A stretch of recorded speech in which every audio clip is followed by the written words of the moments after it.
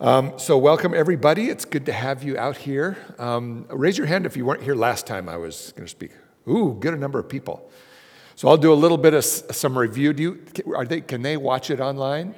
Have any of you watched what I did online? Some of you have. It's a good number of you have. It's a good kind of a foundation of where we're going. Part of what's unique, and this goes back to my experience as a pastor of discipleship, where I really, as I tried, the purpose of the job description, rather, of a pastor of discipleship is to help people change and conform into the image of Jesus so that we're more and more like Jesus, right? And as I did that, I kept running up in a wall against the wall of the word, and that word is called sometimes. Where the usual Christian practices and prescriptions we use for how we change work really well sometimes, and they seem to not work at all other times. I kept running into that with myself and also with the people I was helping in our church. Or the usual Christian things we do work really well for certain kinds of problems. Other kinds of problems, they don't seem to touch those problems. And we look at Jesus, and he's meeting people with all sorts of problems, different kinds of problems, and he does all sorts of different kinds of things, actually things outside the box of what we normally think we would do. And so that's what got me confused. Basically, the other half of church, I didn't have a copy. I like having a copy with me. This book was really written more out of frustration, trying to help people in our church grow, and it just seemed to work sometimes. I'm not saying it never works, and that's really what God used to bring me across Jim Wilder, and I could kind of vomit my questions and frustrations on him, and he's the one who said, Michael, I think it would really be helpful to you if you understood a little bit about how God designed the human brain to form character and to mature us. Those two things. Maturity and character are not the same, but they're both essential parts of our discipleship if we want to be more like Jesus. The ultimate goal of discipleship is love. To love like Jesus loves. That's it. Everything we do is pointed towards love. Every commandment God gave is pointed towards love. Everything Jesus taught us has love as its undergirding. Paul even says in 1 Corinthians, if we forget the love part of it, everything else becomes meaningless. Even really good stuff. Super self-sacrifice, great giftedness, great teacher with lots of really good words. Paul says it's all utterly worthless without love. Love is not all we do, but it's the foundation of everything we do, and we need to learn how to love like Jesus loves. That's really the fundamental purpose of the church, to teach people how to love like Jesus loves, to love like the kingdom of heaven loves, okay? It's really kind of a heaven on earth. And so that's kind of a short synopsis of where we went last time we were together.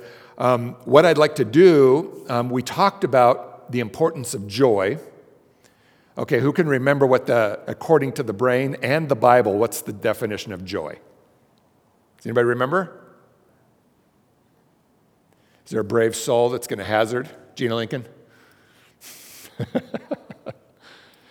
Joy is according to the neuroscience, joy is what I feel in my body when I can tell from your face and your eyes that you're glad to be with me, or that I'm special. And it's nonverbal. It's not primarily words that builds joy. You can see it in a face glowing. And then when you read through the Bible, it talks about God's face shining on us all over the place, even in the New Testament, but many, many times in the Old Testament. Numbers 6, it says that may God's face shine upon you. That's like the literal neuroscience definition of joy that the Dr. Alan Shore in UCLA came up with. It's almost like we should expect this, of course, if the designer of the human brain and also the inspirer of Scripture, that should agree, right? And it very, very much does, okay? Joy is really the starting place of any kind of character change and maturity. If joy is low, if we have very few glad to be with you faces in our lives, our joy tank, it functions like a gas tank, it gets low, not much of anything works, even really good things, reading the Bible, studying the Bible studies, going to church, praying, worship. When joy is low, our brain is in a state that it's just kind of stuck. So one of the biggest things I learned after studying the brain and meeting Jim Wilder is that in any kind of discipleship, or basically anything we do that's designed to change us in some way, we have to start by raising some joy. And as a pastor of discipleship, I didn't do that. I didn't know that, okay? So here's what we're going to do. We're going to, and we also talked about quiet, how joy and quiet are kind of the keys, learning how to quiet ourselves and learning how to build joy with each other. That's what's called secure love, secure attachment. A secure loving attachment is that I'm looking to connect with you, but I'm also very sensitive when you might need some rest or some space. And we need to be sensitive to both. If I never notice that you want to connect with me, and I'm just like, then I'm like this distant person who doesn't want to connect. We've all been to those groups where you go in and it just doesn't seem like anybody wants to connect with me. And those kind of groups I kind of want to leave, right? On the other hand, you've been to places where people are in you, they're talking to you, and you're kind of getting tired, and they keep on going, and you just kind of want to break a little bit, right? Well, secure love is very careful to monitor both people's need to connect and my need to connect and other people's need to rest and to have some space and my need sometimes to rest and to have some space. And we're all looking for this and we're working. It's kind of like a dance, right? Maybe you want to connect, but I'm really tired. And we have to do a little bit of a dance. But God's very much that same way with me. We see Jesus letting his disciples rest and we see Jesus connecting with people in very, very powerful ways. So what we're going to do is we're going to start with a little bit of that. So why don't you kind of move into groups of 3, 4, 5 people, and we're gonna all together do some quieting, and then we're gonna do some gratitude. We're gonna do a circle of gratitude in some small groups. 3 to 5-ish.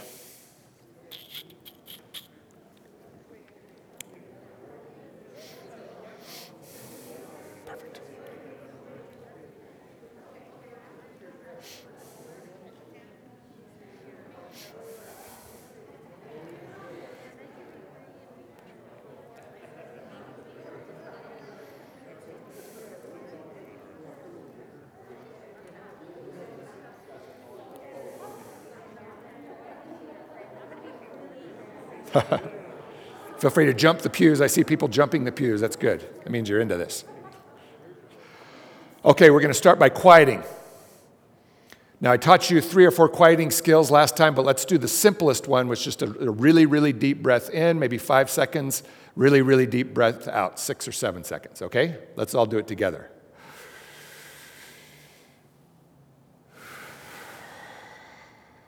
And then let's just sit in silence for a moment.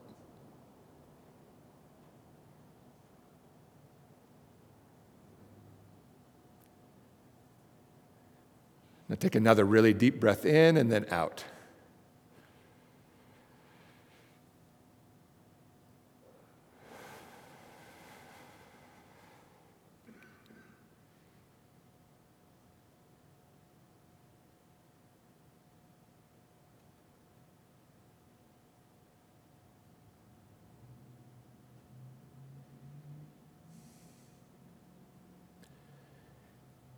And how are you feeling Jesus' presence through the Holy Spirit right now?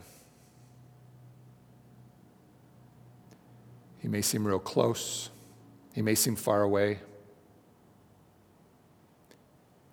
He may feel like he's above you or below you, speaking to you or just smiling.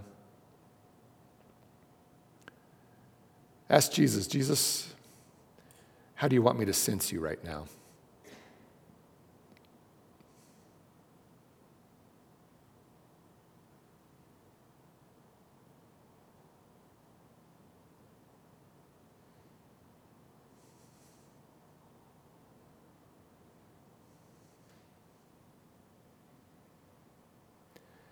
Father, thank you that you have given us this task to bring people and teach people how to live in your kingdom on earth, like we saw your Son do perfectly, and that we try to do. We do it imperfectly, but help us grow in that.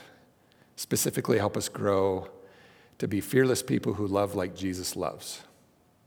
That seems like a tall task, but we ask that your Holy Spirit would empower us, would direct us, motivate us, surround us, fill us with your love.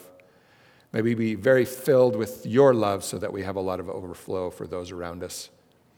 But also help us do the work we need to do to train ourselves to love the way that we see Jesus loving and feel him loving even today. We pray this in his name. Amen. Okay.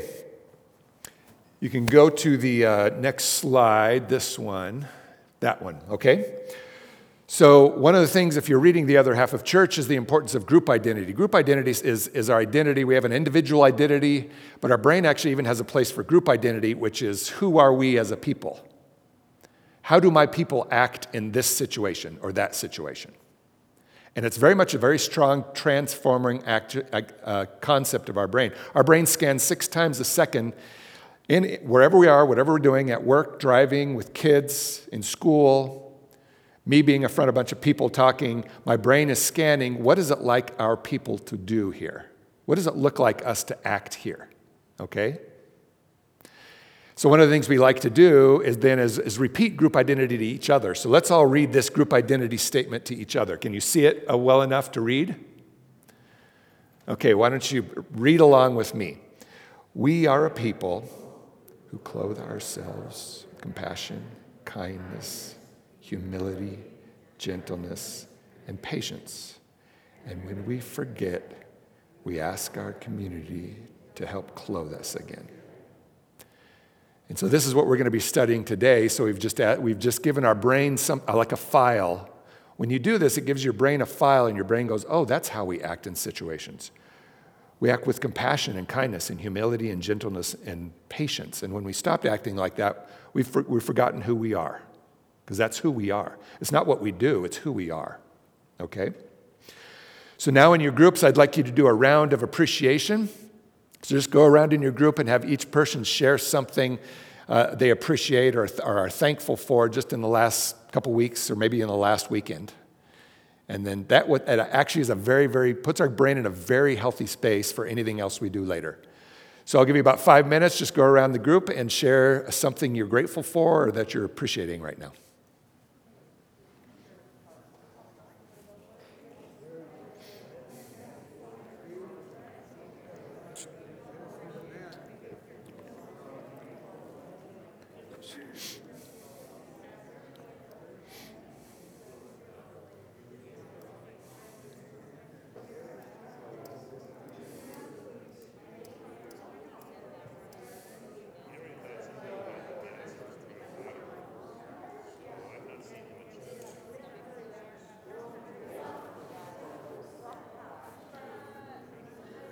Okay.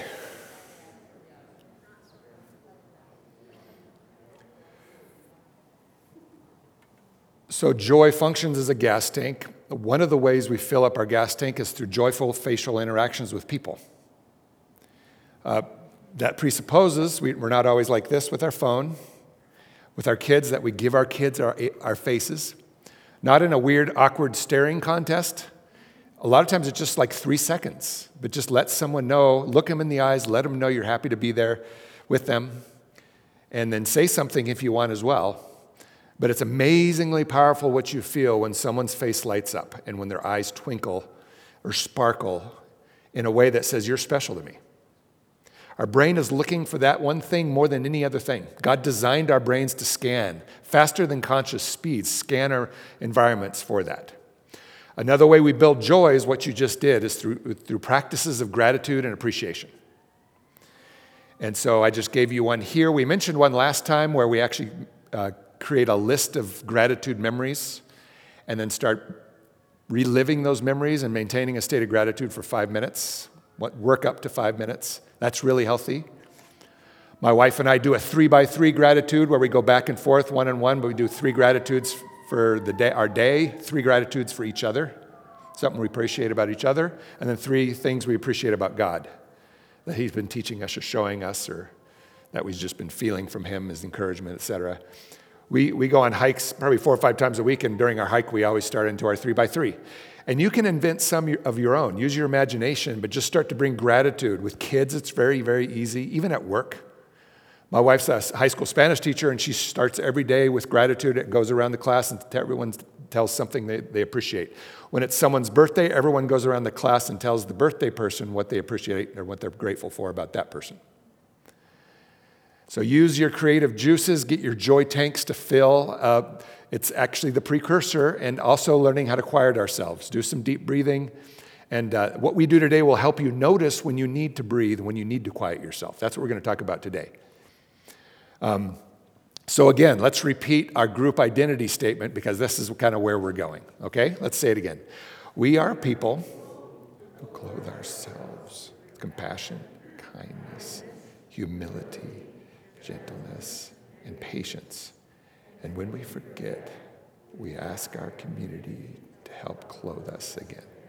Okay. This presupposes when we forget who we are, we need a community. We need our Father, the Father, Son, and Holy Spirit, and we also need a community. Those two together. God actually designed our brains to need Him and a people, which is why He doesn't tell us just to go off in wilderness and walk with Him until the day we die. He says, gather yourselves together. We need Him and we need each other. Okay, next slide. So for those of you who weren't here last time, this is a quick example of how God designed our brains. This is what Jim Wilder explained to me, so I'll go through it with you real quick since there were so many people who weren't here last time. But any way you can sense your environment, think of all the ways you can sense it. Your sight does a lot. Joyful interactions are us sensing someone's face shining on us. But smell and taste and touch and any other things we can pick up, they all end up entering into our brain in the back right side. And they move forward from the back to the front on the right side. And all this data, all these experiences, everything we're sensing crosses over to from our right eye to our left eye and then goes from the front to the back on the left side. And we really kind of have two brains that are tightly coupled. The right brain really is our relational brain, and the left brain is our rational brain. God designed them to work together, but they're very different as well. The control processor it focuses on different things. The right brain focuses on things like our identity. So that identity statement we just repeated to each other, that's really getting a part of your right brain. There's a place in your right brain that's dedicated to our group, really focused on building our group identity and looking for group identity. When we remind each other who we are, what does it look like to be a people living in God's kingdom on this crazy earth in specific situations, and we remind each other, we're giving files to a part of our brain that will pull that faster than conscious speed and say, oh, that's what it looks like for us. That's what I do here. Sometimes we don't have a well-built-up group identity. We'll get into situations and we'll be like deer in the headlights. It's like file not found, right? This is why it's so important for us to build up our group identity around very specific things. This is what Jesus does in the Sermon on the Mount. He's very much building group identity. What's it look like us to live in the world, but live in God's kingdom in the world, in this world? So the right brain does things like identity and joy, returning to joy. What's called mutual mind, which allows us, our brain has the ability to actually share minds. This is pretty weird. We haven't talked about this yet. We're going to get this in the spring semester. The brain has the ability to share minds so we can think each other's thoughts. Now, is that weird or what? First time I heard of that, I'm like, what, are you kidding me? This sounds like, some science fiction thing. But our brain has this, there's a banana-shaped part of the brain on our right side of our brain that helps us link minds to each other and think each other's thoughts, and we believe we can do the same with God. God shares His mind with us. As Paul taught, we have the mind of Christ. And we can learn to sense His thoughts and think His thoughts. And also how to find out whether we're actually doing that or we're just making up ourselves, right? Attunement. Attunement is a very, very important word. Attunement means I can tell what's going on inside of you without you telling me. It's also very nonverbal. You come up to me, I can see something on your face, and I'm like, are you okay? Or maybe your face is saying something differently, and I said, ooh, you look like you're doing well. What's going on? Tell me. But it's very important for us to notice what's going on inside of each other, not just what people tell us, but also what's going on inside, especially with our children. When they come home from school and their face is just like this, and to go up to your kid, look them in the face, and say, I can tell you're not doing well. I'm so sorry you're not doing well. If you'd like to share that with me, that's fine. And if not, if you need some space, that's fine too. I just want you to know that I'm with you on this. Attunement. Assessment am I in a good space? Is this scary? Is there something bad here? Our brain knows that very, very much faster than we can talk about it or think about it. We know instantly. It's instant knowledge. Have you ever walked into a place and you just thought, there's something weird going on here, right? But you don't know what. That's a part of your right brain that's faster than our conscious brain. Our left brain's more conscious, our right brain's very fast, and we know things instantly. And then attachment. Attachments are the strongest driver of our character. Love, according to the way God designed the brain, really functions as an attachment. Like we get attached to people. They become our people, and we're bonded for life. Churches were meant to be a high attachment. This is the Hesed, but if you read the other half of church, it's talking about high attachment. When I'm attached to you, then you can actually change my character. If we don't have a strong attachment, you can tell me things that are good, you can even give me good advice, you can attune to me, but my brain will largely dismiss you. So we need to be attached to each other. So the right brain, again, is our relational brain. Left brain is our rational brain. And it's conscious thought, explanations of things, words, strategies and logic and stories. And our brain works best when our left brain and our right brains are working well together, integrated. Okay? Well, a funny thing about our right brain is it can also kind of work like a circuit breaker. Our relational brain, that is. We can kind of call our right brain it's our relational brain, it's our relational circuits, we call it that sometimes.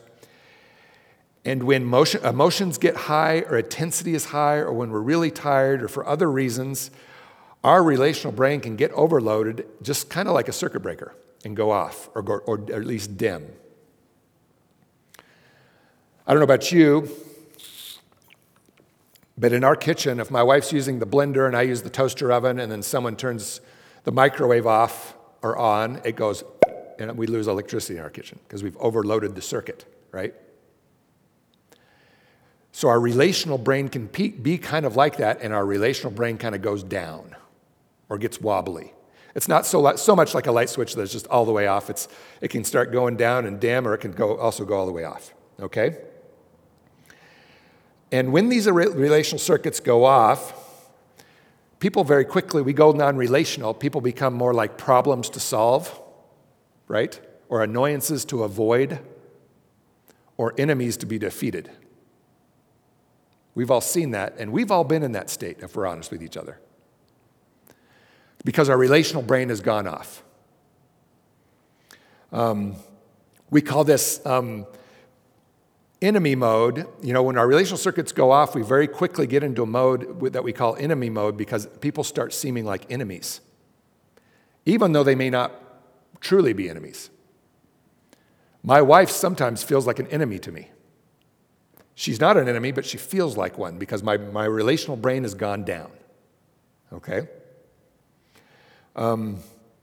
It's impossible for us not to go into enemy mode because these things happen really fast.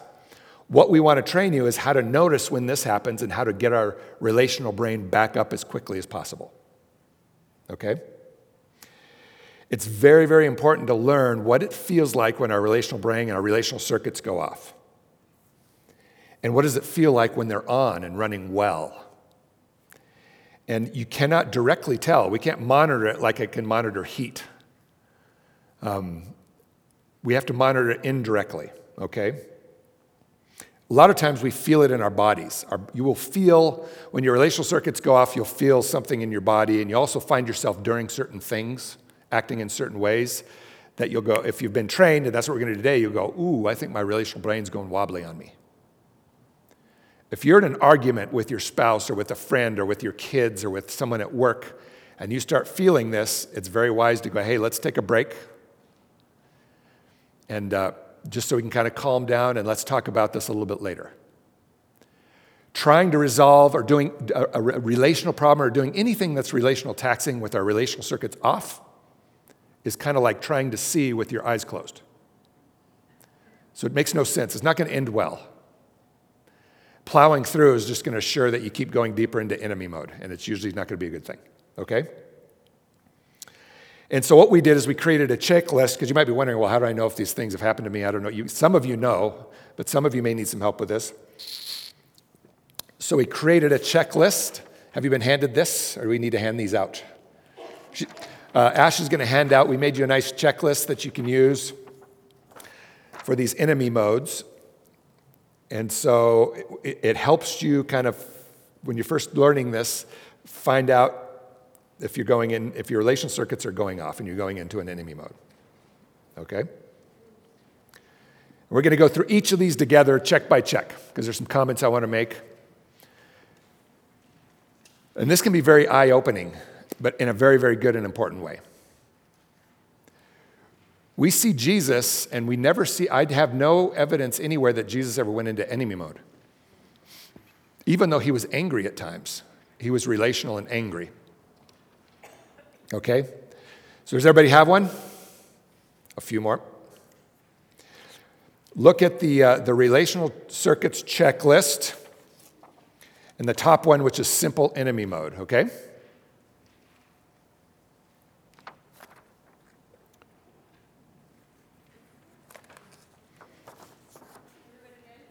Everybody good?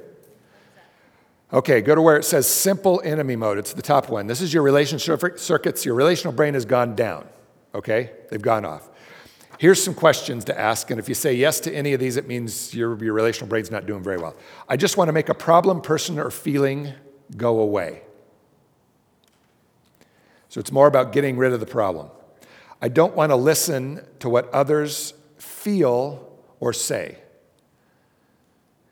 You know what that is? We talked about the importance of attunement. It means I don't want to attune to you. I don't really care what you're feeling right now or what you're saying right now. I get to a point where I just want to win or I want to run away from you. But I'm not curious about you. My mind is locked onto something upsetting.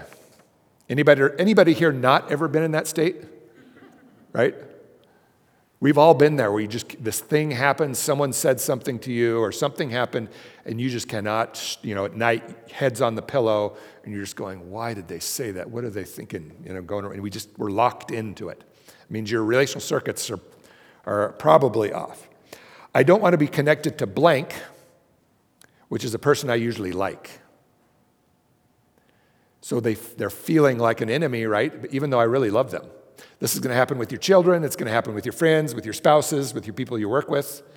It's very, very good to be able to start noticing that, okay? Next one, I just want to get away or fight or freeze. This is a signal coming out of your amygdala. It basically tells you, fight or freeze or run away, okay? And so when you find yourself freezing or you find yourself actually want to almost get aggressive, that is a sign. Instead of just reacting to these things, you can say, ooh, that's a sign that my brain is not doing well, and I'm going non-relational right now. So I need to do something else other than follow these impulses. And then the last one, I more aggressively interrogate, judge, and what's that last thing? Fix others.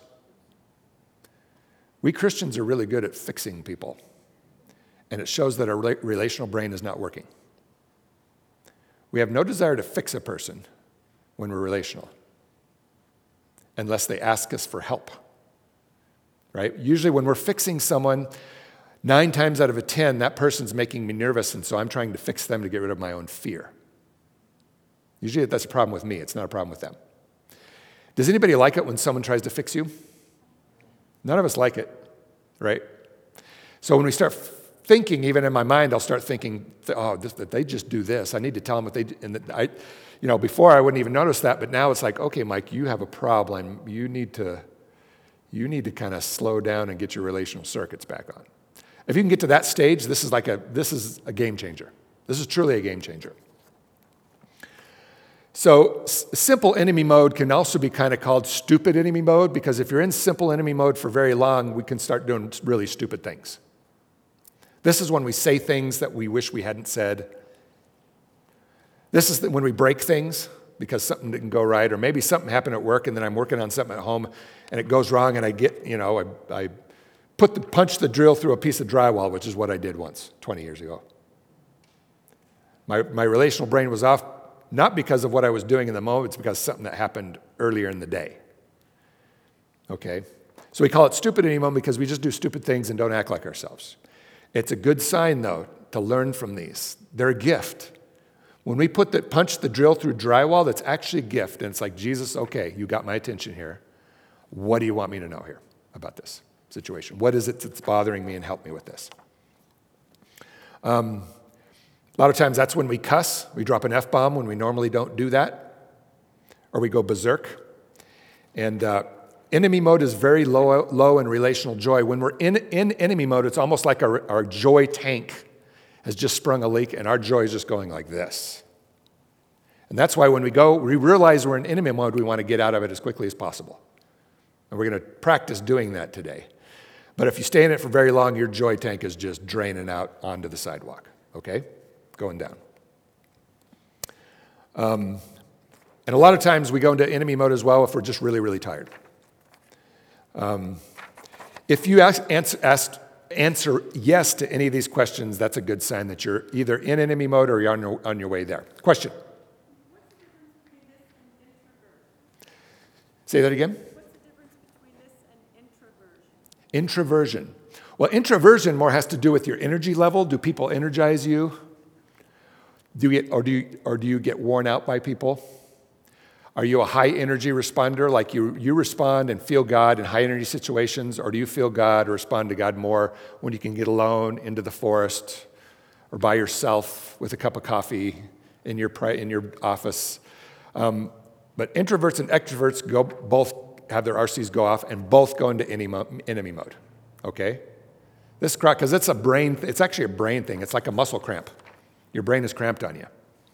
And it's literally cramped. They take brain scans of brains that have gone in with the relational circuits off and gone into enemy mode. There's no blood flow into two areas of the brain, right? You've lost your attunement circuits, they're down. That's why I don't care what you think. I just want to win, or I want to punch you in the face, or I want to run away, or I'm frozen, right? So you can actually see this one physically. It's not like a personality thing. It's a brain cramp is a good way to talk to it. Any other questions on simple enemy mode, which very quickly becomes stupid enemy mode? Can anybody kind of relate? Because this is a good thing to start telling stories about. Oh, my relational circuits went off the other day. And then this is a great thing to talk about in church. These are actually conversations we should be having in church. Who lost the relational circuits today? Who lost their? Another thing we do is we lose our sense of Jesus' presence. Because the relational circuits that help us sense the presence of the Holy Spirit in us and Jesus' presence, those go off, and Jesus is still with us, but we can't sense it because we've cramped. Okay. Make sense? Okay, let's go now to the one that's called predatory enemy mode. This one sounds a little more diabolical, doesn't it? Okay, look at the predatory enemy checklist. It says, and we're following up here. That's predatory, good.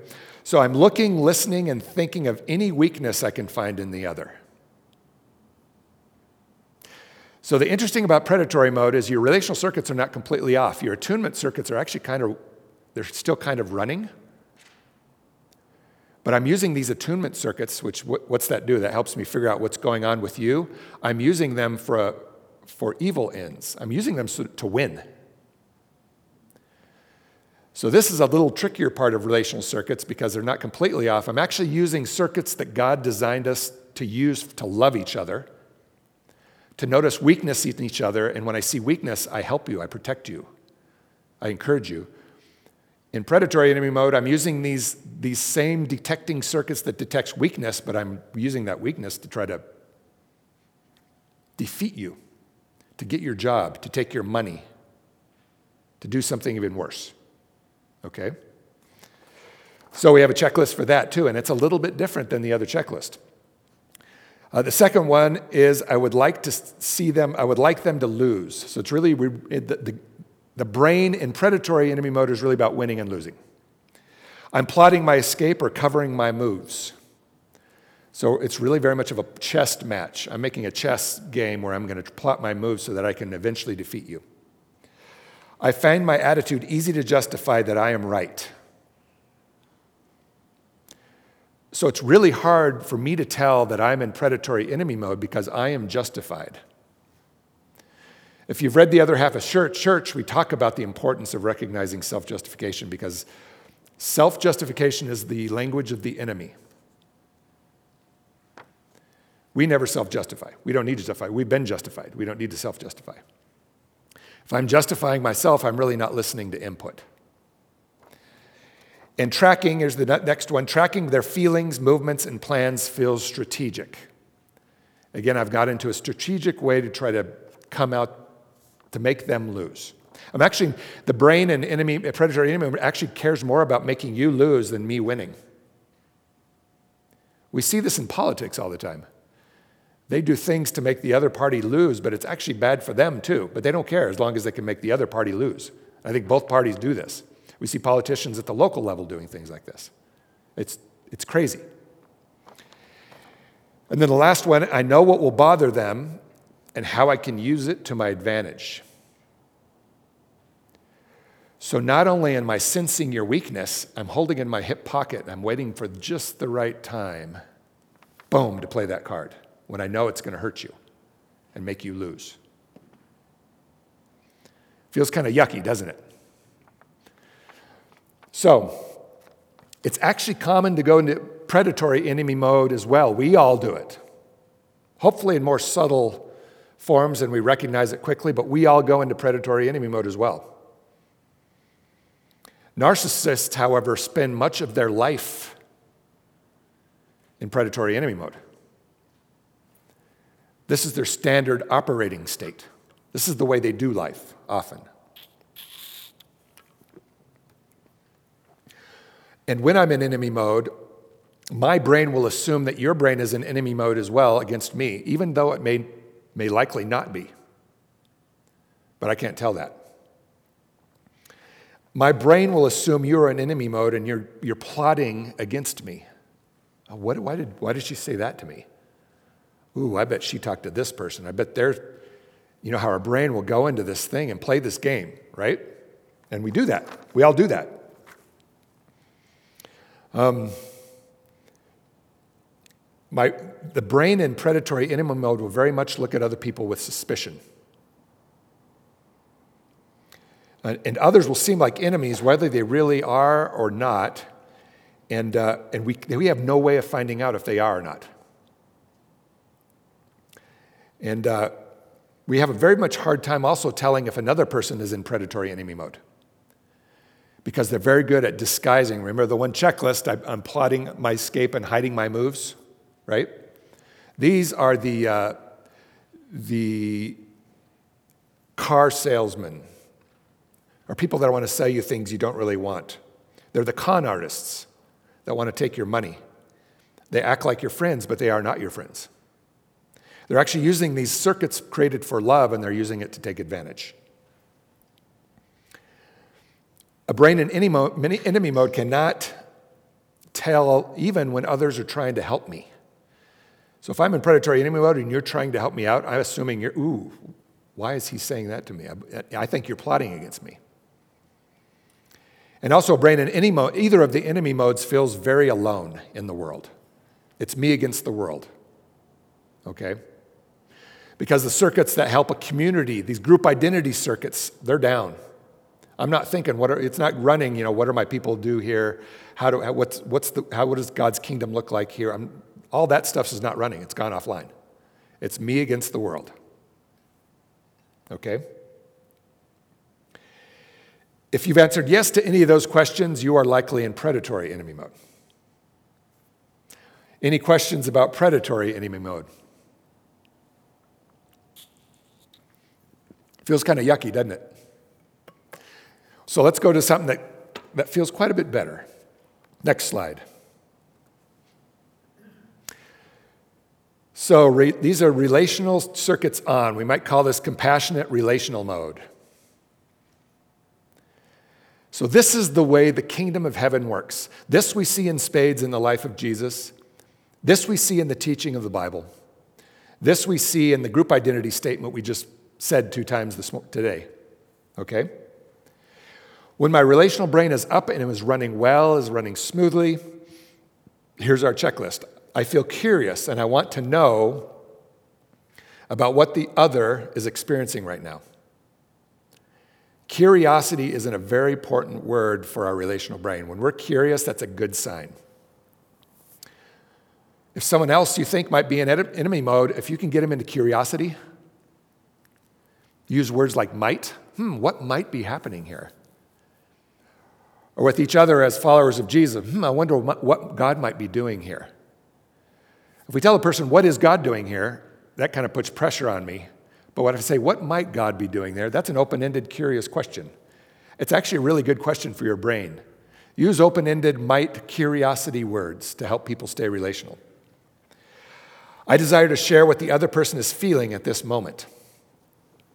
So not only do I know what's going on inside of you from the first checklist, I also want to feel that. If you're sad, I want to feel some of your sadness. If you're angry, I want to meet you there in that anger. If you're feeling ashamed, I want to be with you in your shame and even remember what that feels like. So that's what compassion means, that we're feeling each other's pain, right? I feel protective of them. So instead of me being alone in the universe and you're plotting against me, I feel protective of them, meaning it's a we thing. Ooh, they're one of our herd. And they're weak and they need help. We need to surround them and help them and love them. It's a very protective mode. The other one's predatory, this one's protective. The other person feels like one of my people. Again, that means that group identity part of our brain is up and running, and it's asking, who are my people, and what is it like to act like our people, and how do we protect? And one of the things we act is we're protectors, we're not predators. This is identity. We, as followers of Jesus, are protectors and not predators. If a Christian starts becoming a predator, they've forgotten who they are. They're no longer acting like a Christian. They've forgotten their identity. And we need to help them remember who they are. We need to remind them who they are. And then relationships feel more important than the problem. That right there is a good group identity statement. We're a people who feel that relationships are always more important than problems. That doesn't mean we ignore or deny problems. It just means we always keep relationships as this important and the problem here. Oh, and by the way, we need to talk about this problem, but if the problem ever starts doing like this, we call a timeout. Nope, it's a problem, but it's less important than our relationship. And we see Jesus doing that as well. And the last one is kind of the key one, is I feel aware of God's presence. To me, that's the first one I do. If I lose God's presence, I know something's not going well. My sense of God's presence. Now, God has not left me. He promises he will never leave me. He's not stopped loving me. He promises that there's nothing that can separate us from his love. But my brain is in a state where it's not real to me right now. I'm alone. Okay? So when you get in that state where you feel like you've lost Jesus, that's a good thing to say, oh, I think my relational brain's not doing well, because my brain should be picking up the love and the awareness of Jesus' presence. Okay? So part of what I'd like you to do, those of you here, we're not doing this in the groups because this is a little too hard to explain just in a study, a written down study. But if people from home as well, if you can listen to this later, if you weren't here today, part of the homework I would love you to do as your own practice, and maybe introduce it to your groups. Even if some of your people in your group are not here today, I would introduce this as homework. It's not in the written part, but this is really good. Is to become aware of our relational circuits on a daily basis for a month. And just start thinking and talking about, when did my relational brain go wobbly today? Or whose relational brain went wobbly at work today and other people? Starting to notice this in myself and starting to notice it in other people. This is a very eye-opening experience. We did a training in our basement with Jim Wilder. And one day he said, it was 15 weeks. We met every Thursday night for 15 weeks. And when he introduced some of these topics, he said, okay, for this next week, I want you to notice every time you find yourself going into one of these enemy modes, every single time, and write it down. Just a quick note.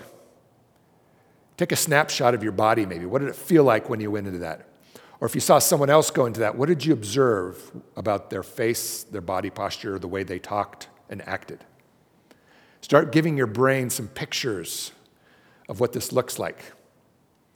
And when you start doing that, oh my word, I was shocked how often I would go into enemy mode during the week. I had no idea. Just little things, and I'd usually pop out pretty quick. But this is a very, very eye-opening experience. So take a snapshot of your body even. And then try to figure out, are you in the simple enemy mode? or have you gone into this more complicated predatory enemy mode? Keep these sheets, okay? And Ash has the PDF. She can print out more, and you can even send the PDF out if you want. We don't have this copy written. This is for everybody to use widely for everyone. And then we'll start practicing getting our relational circuits on. We're going to do that after. We're going to take a break and then do that after the break. And we all go into these enemy modes throughout the day. The skill we want to do, again, is to recognize it and to learn how to practice even getting out.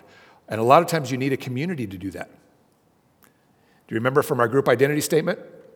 When I stopped clothing myself with compassion, kindness, and all that stuff, what do I need? Oftentimes we need our community to help us out. Sometimes we can get out by ourselves. Often we need a community. Okay? So next slide. So that group identity statement, I didn't just pull that out of the genius of Michael Hendricks, because I'm actually not that bright. I pulled it straight out of Scripture. Paul writes in Colossians 3:12, a great scripture. Basically, this is highlighting what we're doing for the next 3 weeks. So it says, therefore, as God's chosen people, that's who we are, holy and dearly loved. So we're set aside and special. Holy is very much a special word. That's joy. Dearly loved by God. Okay? So as a result of all these things, he says, clothe yourselves then with compassion, kindness, humility, gentleness, and patience. Now notice, every one of those words I've underlined is relational. None of those exist outside of a relationship. Even the patience one, it's not so much talking about patience like waiting for your pizza to finish cooking or something. It's actually more like a forbearance. It's really a relational patience, that you don't pop your top very fast. You stay relational.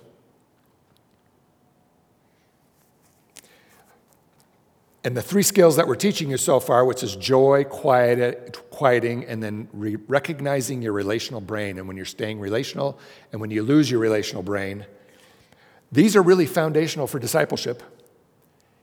And I was a pastor of discipleship and didn't know a thing about these things. But they very much explain the word sometimes. Why do really good things work sometimes? Well, if our relational brain is up and working, almost everything works well as far as producing. It doesn't make us have a perfect life, but it makes it, the practices we do are very effective at changing us. When our relational brain is off, when our joy is low, when we can't calm ourselves, then a lot of good things don't even work, okay? So now with discipleship, I start with these 3 things. This is the third. I taught you the importance of joy and how to raise joy and quiet the last time we're together, and this relational circuits is keeping ourselves relational. It's really much keeping ourselves loving like Jesus loves. And so a goal for discipleship is really to become people who stay relational in all circumstances. Okay? We stay relational and even love our enemies. That doesn't mean we let our enemies trample us or do anything they want, but we stay relational. We see Jesus doing this a lot, and he had a lot of enemies.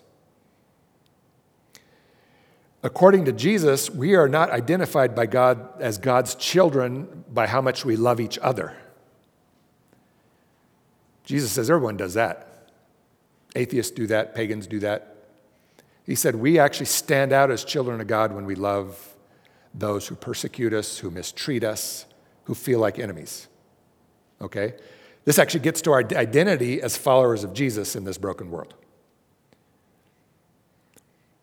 We are actually identified for our love for our enemies. That's one of the characteristics of our identity.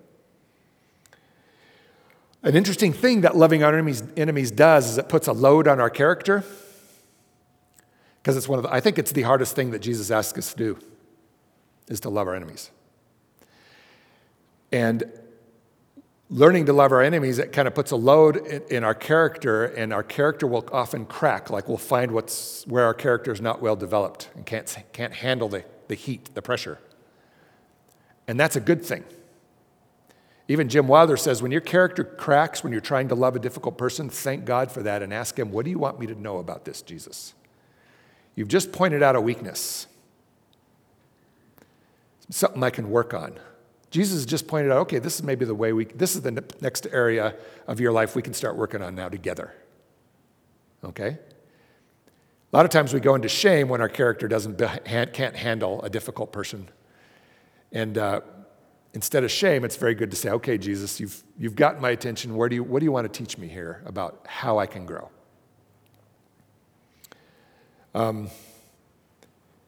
So are there any questions about enemy mode and our relational circuits? Any questions? Okay, so what we're going to do now is we're going to take a little break again for, 10 minutes? And then I'll take you through an experiential thing of an example of how you can get your relational circuits back on when they go off. And then you can start practicing things. It's the back side of the sheet. Practicing getting your relational brain back up online and working well, and looking like Colossians 3:12 again. Okay. Have a break and come back in about 10 minutes. I would say at 7:25.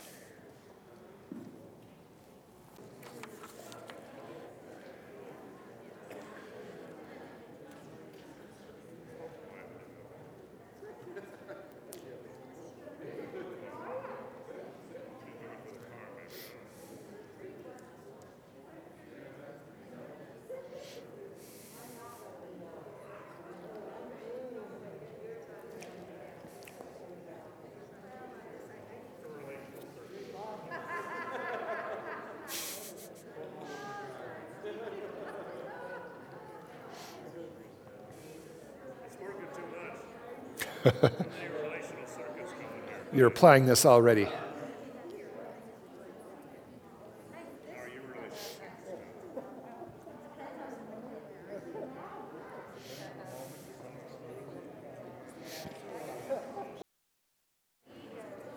Okay.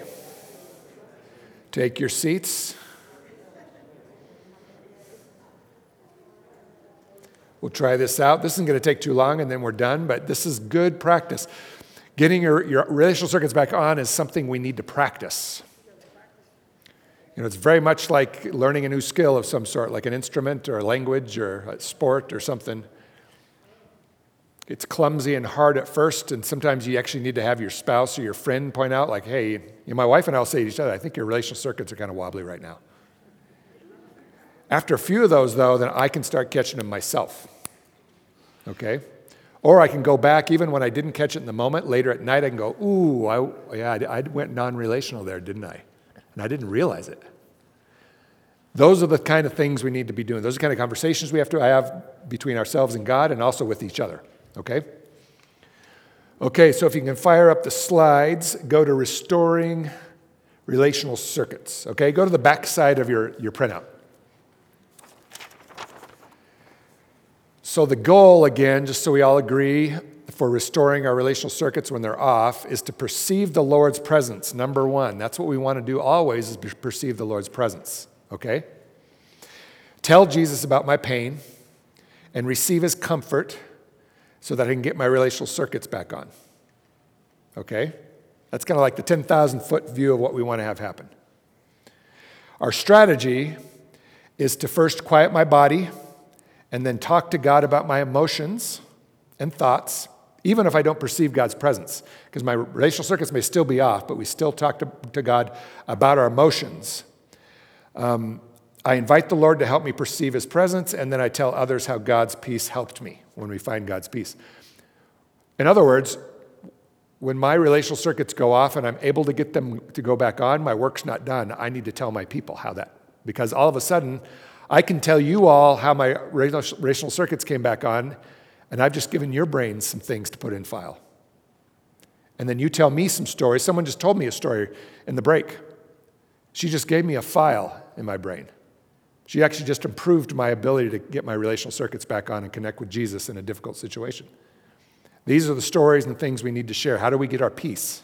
Okay? If we're still in it, we haven't got our peace yet, then we wait until Jesus gives us our peace from it. Okay? So then the steps are, the next slide. That's probably too small, so just look at your worksheets. The steps are, I shalom my body. So for those of you who were here last time, we practiced a couple shaloming my body exercises. That means we're physically reducing our fear and our adrenaline. There's actually exercises we do to do that. One of them we did already, a deep breath. You're actually accelerating yourself, and exhaling, you're actually calming your system, and it's draining the cortisol, adrenaline from your system. Okay, it's releasing serotonin, which is the calming hormone. So we reduce my fear and adrenaline and activate my stress reduction system. That's the serotonin system. And then physically enter into a quiet state for my body and mind. We do that first, okay? A lot of times our bodies are running with lots of adrenaline. We need to calm the adrenaline before we then try to connect with Jesus. If you try to connect to Jesus a lot of times when you still got this thing running, it's almost like trying to have a conversation with loud music blaring in your ear. Even if you both want to have this conversation, I got all this stuff, and that's kind of what our cortisol and our blood, our stress hormones and everything are doing. We want to kind of lower those first and then try to connect with Jesus, okay? And then so that's shaloming my body, so I'm kind of calming my body first. Then we shalom my soul, and that's mean I talk to God directly about my emotions and thoughts, even though I may not perceive His presence, and I do not talk to God about the other person or the problem, because that's just going to keep my relational circuits off. So you're setting the person, say there's a person causing you, you're setting that issue aside and you're focusing just on your emotions. God, I'm feeling really sad about this. I also feel a little bit ashamed because I feel like they don't like me anymore and don't want to be with me. And I'm also feeling some hopeless despair because I don't know how to solve this problem. It's too big for me. Things like that. All I'm talking about is my emotions, okay, with God, but not the problem yet, okay? Number 3 is I lament with God. So all the emotions I've talked about, and then we funnel all those emotions into sadness, and I feel sad about the things that grieve both God and me in this situation. Okay? This really activates our circuits again. The circuits in my brain that help me move from my anger, fear, high energy state into a sadness state, which is very good for making our relational brain come back on. So one thing you can do, it says, for example, I can write down all the things about my current situation that make me feel sad and what makes God sad for me about these things, and then tell God about these things with kind of authentic expression, showing your sadness. That's a very, very healthy thing to do in a distressing situation. And finally, grow my appreciation. I tell God what I appreciate about His presence and faithfulness in times past when He's shown Himself faithful to me. Okay? These 4 steps, sometimes you don't need all 4. I've had my relational circuits go off and I just did some of the quieting stuff and boom, they came back on. A lot of times if it's big things, you'll need to do all 4 of these things. Sometimes you'll do all 4 and your relational circuits still don't come back on, and oftentimes that means there's some trauma tied in. And it may require some trauma healing because it's actually tying into some energy from earlier in life that was similar to this thing that's happening to me right now. And so you may need some help, or if you've practiced this enough yourself, you can do it, but you may need some help going back into some memories and getting some healing with Jesus' presence there, okay? I've had my relational circuits go off for 2 weeks and I could not get them back on. I was going through a very, very difficult time. Sometimes we need other people. These steps aren't enough. We need other people. Some of the people that can get my relational circuits on, honestly, are my 3 kids. They're very high joy. I'm around them. Boom, I'm back to myself. Someone here earlier before said that not only does she have a gratitude list, she also has gratitude pictures on her phone. There's a few pictures I can look at of my kids when they were smaller. If I can gaze and live in that picture for a couple of minutes, boom, my brain's back. Okay? So these 4 steps aren't the only thing we do, but they're good places to start. So what we're going to do now is I would like you to think of a mildly upsetting situation. Okay? Something that's bothering you, but not a 10 out of 10. We're talking like a 3 out of 10. Okay? You always want to practice with something fairly mild the first time you try, right? Just like you don't sit down to the piano for the first time and do some big classical piece that's extremely hard. You start with, chopsticks and drills and stuff. So let's spend a minute and just ask Jesus to bring to mind a mildly upsetting thing that's in your life right now. Okay? Might be with a person or a situation. Ask God to bring that to mind.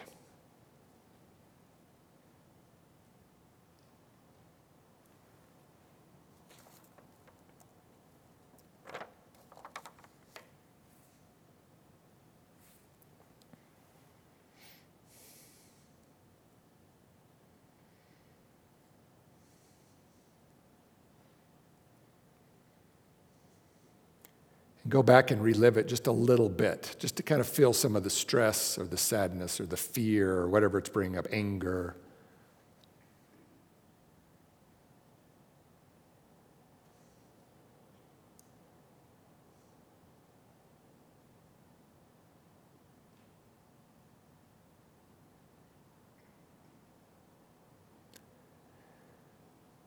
Okay, we're going to follow the steps now. Can you feel something in your body a little bit? A little bit of the emotion of this difficult situation. I don't want your relational circuits to go completely off because that would be hard, but we're going to put you in a little bit of a mildly upsetting state. So, okay, everybody stand up. We're going to shalom our bodies together. That's the first step.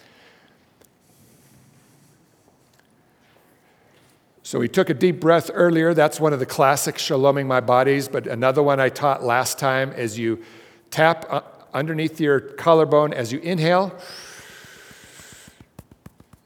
and then you massage as you exhale.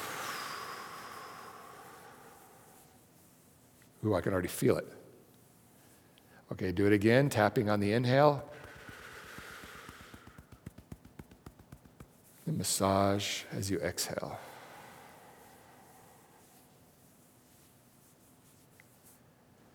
One of the other ones is the Mora reflex. It's the baby startle reflex, which is like, and then, okay. Let's try it again, all together. Ready? When I'm afraid, I will trust in you, O Lord. Let's do it again. When I'm afraid, I will trust in you, O Lord.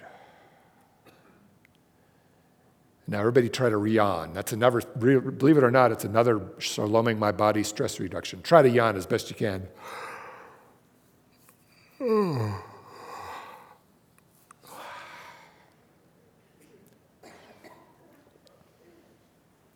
then let's just sit for 30 seconds then and feel the calmness come over our body.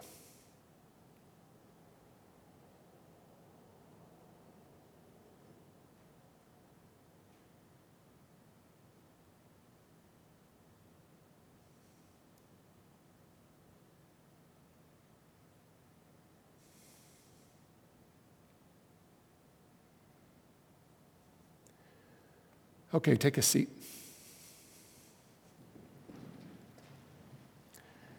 Now we're going to do shaloming. We shalomed our body, okay? Now we're going to shalom our soul. So start talking to God in prayer about your emotions and your thoughts, even if you can't really feel His presence, or hopefully most of us can. Either way, don't talk about the person, the troubling person, or the big problem, but talk just about what emotions you're feeling. I'll give you 3 minutes of some time in prayer with God about this, shaloming your soul.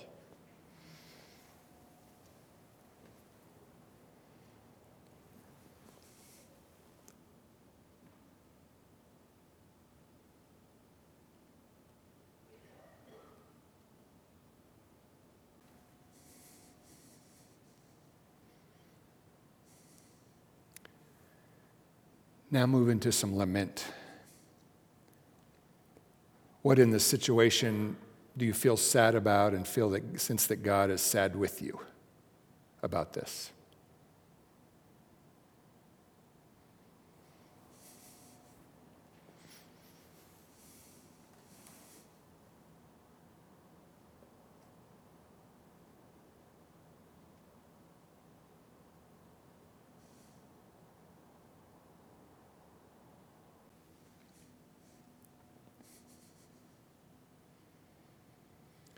Now let's move into some appreciation with God and just tell God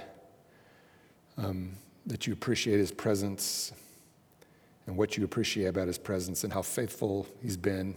Maybe some time past, thank him for something when he's been faithful to you and has shown compassion on you.